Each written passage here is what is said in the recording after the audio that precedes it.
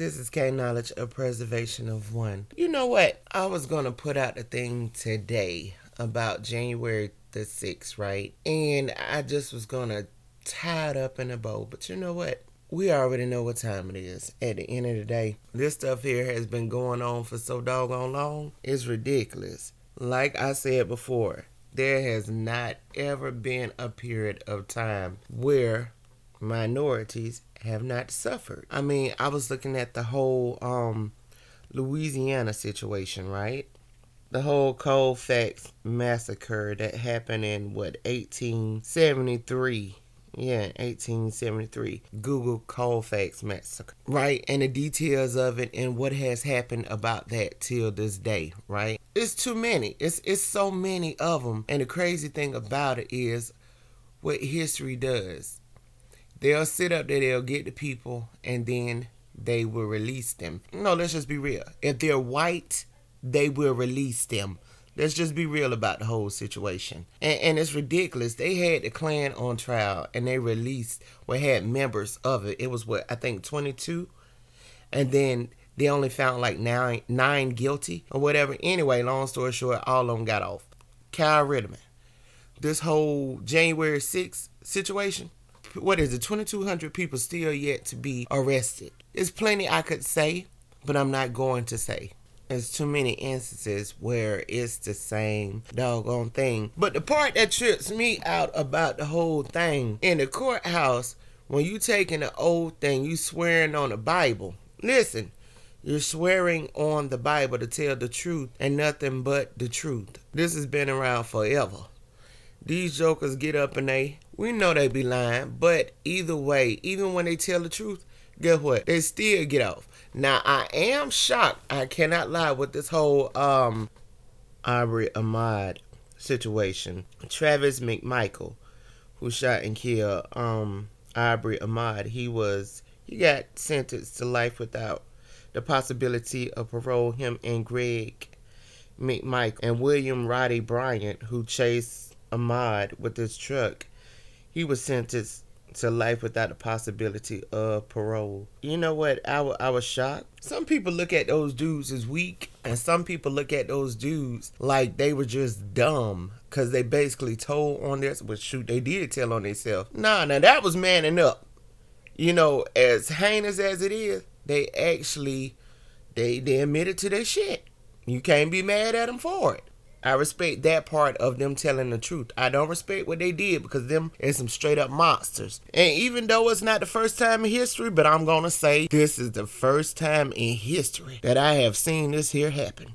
Okay? Where they actually got found guilty and they actually got life without parole. I'm just going to say that this is the first time in history. That's all I got to say about that. And another thing about it, they always talk about justice is served. How is justice served when there's evidence showing that there are maybe 20 to 30 Caucasian males that is responsible for killing hundreds of black men or black people or people of minority? This is, way after slavery. This is even going on now. You see what I'm saying? But if the whole narrative was flipped and maybe it was 20 or 30 black men that killed like hundreds of Caucasian males, them 20 or 30 men would have got killed as soon as possible. I'm just saying. I mean, like, at some point in time, like, we got to stop with this made up history and covering up history. And it just so happened that I was thinking about the Louisiana situation. I was reading on it, and I was reading about the situation in, I think it was Maryland County or whatever. Even with the Black Panther situation, whatever situations, anytime anybody ever tried to stand up against the government fighting for, even when they was fighting for rights, they help out the, black communities, which is the less fortunate communities, they were got doggone killed for fighting for something that they should have, which is equality. You know what I'm saying? Even like from Martin Luther King, Malcolm X, anybody, that has fought for it, you know what I'm saying? During that era, the majority of those people are gone. During those eras, the majority of those people are gone. And the ones that pretty much, did everything that they could to try to keep black people down. They still are around.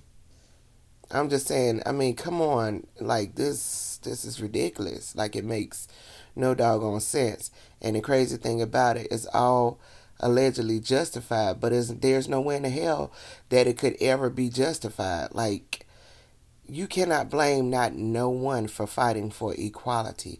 I think that's a natural part of life. For everybody want to be able to have equality. For everybody want to be able to have justice. For everybody to be able to speak their mind.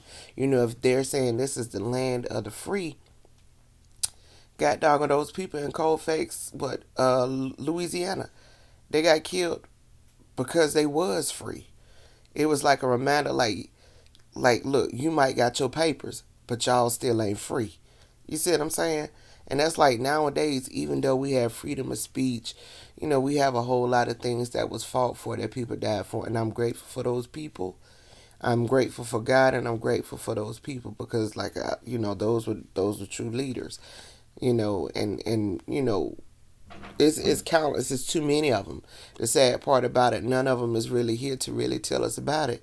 The ones that really, really got it in like that, they're not here to tell their stories. And that's the sad part about it. You know, but it's like, how can we sit up here and say the Lady of Liberty, you know, the land of the free and justice and this and that, when black people still catch a hell trying to catch justice.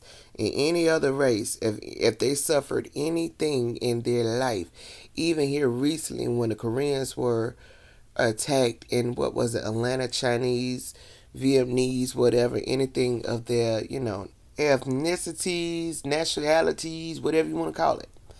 Quickly, they made up a bill, some type of protection, you know, a monetary plan for them. Like, look, you know, we're going to give y'all X amount of money. The government is going to put this amount of money to the side for y'all to be able to, you know, have or whatever. When black people can't even get $5 for a slaver, won't even give us 50 cents a month for every year that black people was enslaved.